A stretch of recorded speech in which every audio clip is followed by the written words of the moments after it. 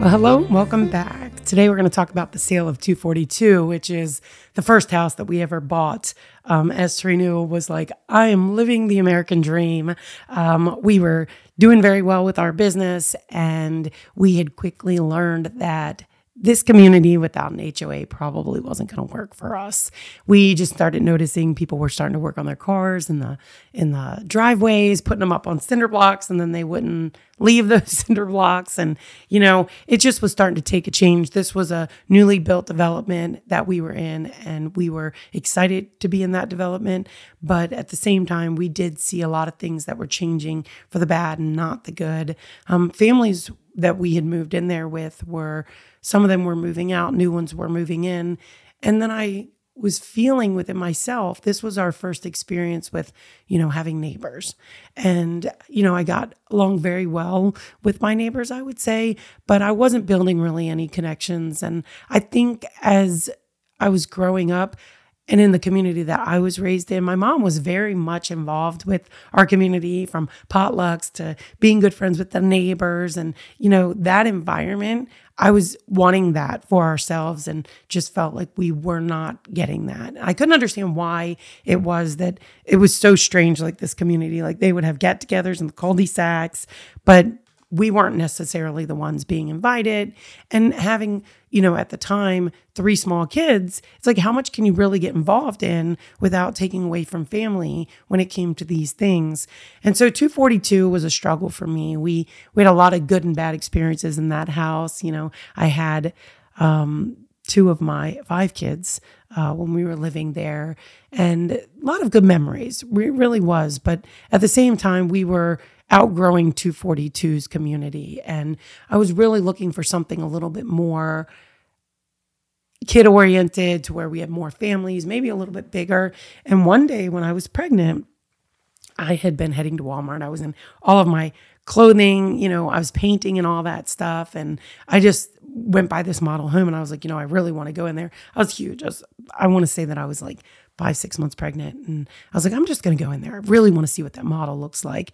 And so, I parked the car and I went in there, and, again, I'm in my painting clothes, hair pulled back. And it was almost as if I wasn't even given a second thought. This sales lady saw me and how I looked, and she didn't even want to give me the time of the day. She passed me some papers, and she mentioned to me that the next, 3 homes or whatever would get free basements and a fireplace or something. And so after I walked through the model, I was like so excited, because this was literally walking distance from the house we currently lived in.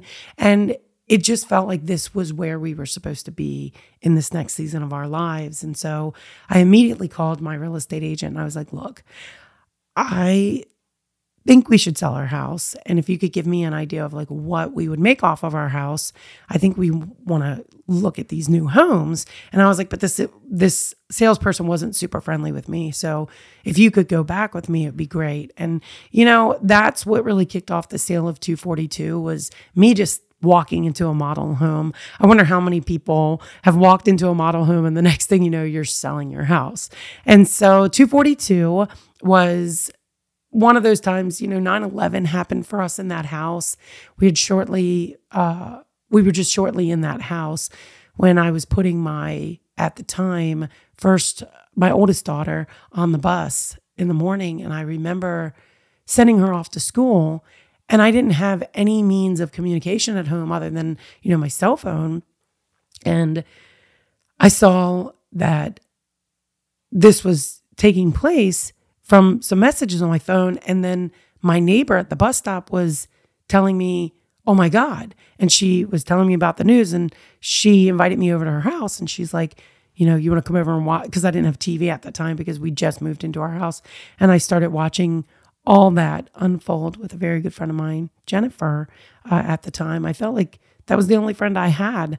And we went in there and we watched this. And my husband was working in DC at the time. And I remember not being able to get a hold of him. And finally, when I did get a hold of him, it was just a very scary time for us. And so there were a lot of good and bad memories. But as we decided to sell 242 and make our way into 585, we were learning that this was probably just the beginning of our problems as a couple, because we had started our business.